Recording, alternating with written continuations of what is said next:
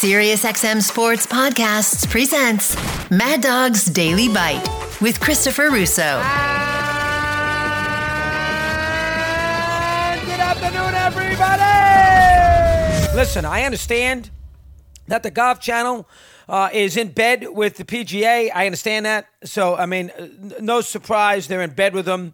You know, so they're going to make out some restraining order rejection in which the judge in California, I think it was, maybe Sacramento, wherever it was in the West Coast, late yesterday afternoon, matter of fact, I think it was after we were off the air, denied the restraining order for the three LIV golfers who actually had qualified for the opening tournament of the FedEx Cup Series, which is beginning tomorrow in Memphis, the old Danny Thomas Open. Hunter Swareth and Mark Jones, I believe, and Taylor Gooch, all of them had qualified. I think one was 25th, one was 60th. It's 120 people in the field. And, they had asked the judge for a restraining order so they can go play. 11 folks are on that lawsuit, including Mickelson, to be allowed to play in the FedEx scenario. I didn't follow it carefully enough. It's not like those three guys are going to win anyway. It's not that big a deal. Who cares? It wasn't DJ. It wasn't Koepka. It was three of the Midland players on that LIV Tour. And if you watched last night, the Golf Channel, you would have thought that the LIV Golf Tour dissolved. You would have thought that they were ordered back to the PGA with their tail between their legs, handing back all the money to Greg Norman and begging for mercy with Jay Monahan. Oh, they made such a big deal about how this is a resounding win for the PGA Tour. Who cares? A resounding win, my ass. Who cares? I mean, nobody follows that FedEx Cup Series anyway. There isn't anybody that I know of who plays golf who has any interest in the FedEx Cup Series and the Tour Championships. Maybe they flick it on in 3 or 4 weeks in the interim of a football game or something, but nobody is going to sit there and watch that event. And you would have thought that the PGA Tour, basically, introduced itself to television with this. Oh, they did a story after. I couldn't believe it. I said, guys, the biggest story here is Cam Smith. It's not that three guys can't play on this dopey FedEx circuit this week. Nobody can. It's not important. They're not winning it anyway. What difference does it make? And it's three no-names. Taylor Gooch, what? He's not going to move the needle anywhere. And I was really surprised that was the deal that they take, because the bigger story in golf yesterday, and, you can argue all you want because it's going to look bad for Cam Smith when this FedEx Cup Series is over, because he's going to play in this FedEx Cup Series. He's going to make money, and then he's going to bail. So, I mean, he is off. I know yesterday he basically said the next Cameron you hear from on this will be me, not my fellow Aussie, Cameron Pierce. It will be me, but he also did not deny involvement with the LIV Tour, so he is going. That is the far bigger story for the PGA Tour. It's not that they want some restraining order. I mean, who cares? Again, it's the fact that Cam Smith, who is right now, there are 5 great golfers in the world. Scheffler, Jordan Thomas, Rahm, probably a little McIlroy, though he hasn't won in 100 years, and Smith. They're the 5 best players in the sport right now, and one of them is leaving.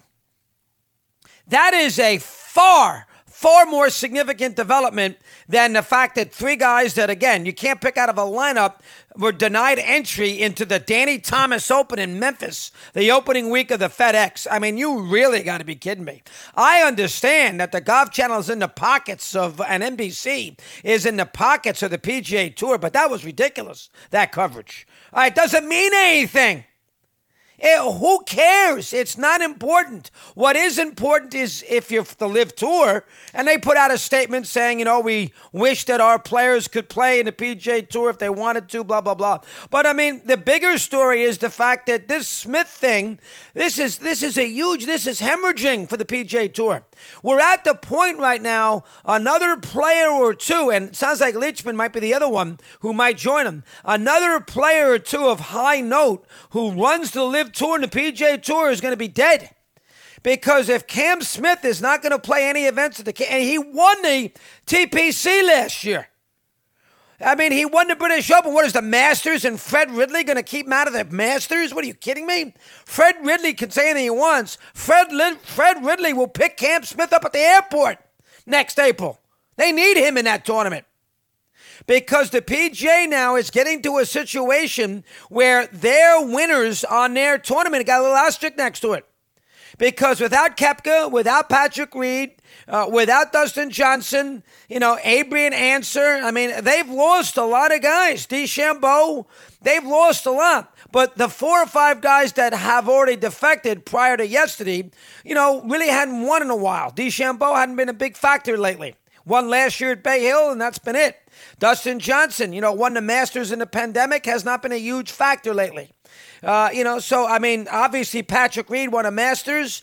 He won the Torrey Pines there a couple years ago, but he hasn't been a huge factor. But Cam Smith has been a huge factor. He's won 6 times already on the PGA Tour. He's 28 years old.